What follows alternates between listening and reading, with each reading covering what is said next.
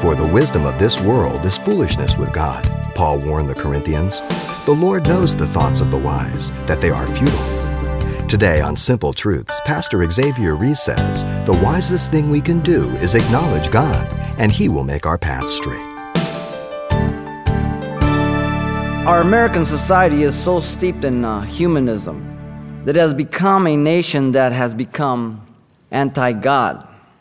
Often we get sidetracked and we say, well, look at all the adultery, look at all the homosexuality, look at all the social violence. All of those are symptoms of the cause. The problem with our nation is that we have become an anti-God. John Dewey was one of the most influential of all, born in 1859, and he was a wholehearted humanist, and he died in 1952. One individual put it this way: John Dewey became America's most influential humanist educator.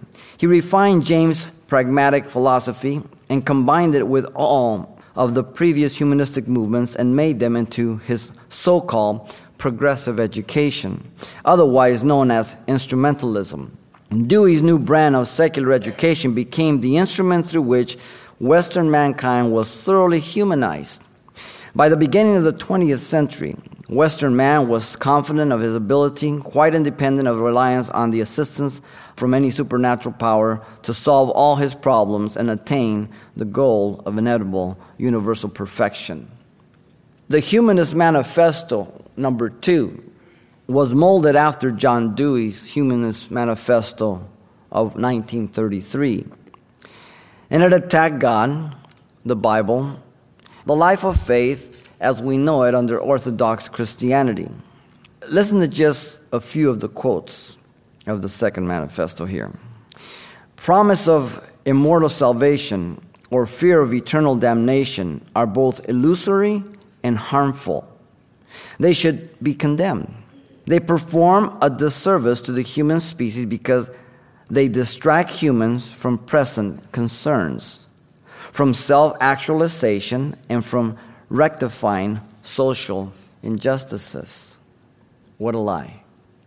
The manifesto asserted in a hollow way that the good life is here and now. Indeed, he says, quote, reason and intelligence are the most effective instruments that mankind possesses. Few in America have escaped the influence of humanism. What a picture of today. To deny the need of sin to be put away is to denounce God as a liar. That He came for nothing, He really didn't have to. That He died in vain, He really didn't have to. For anyone to deny their need of having their sins put away is like you saying that you never have to take a bath because you don't get dirty. Try it out first on your wife or husband, see if they buy it. You've been listening to Simple Truths with Pastor Xavier Reese, a daily devotional of the enriching and precious truths found in God's Word. We appreciate you listening each weekday at this time, but you can hear this program again by following the radio listings link at CalvaryChapelPasadena.com. For more on the other ministries at Calvary Chapel Pasadena, visit our website. There you'll find information about weekly events, Pastor Xavier's messages, even online booklets in English and Spanish.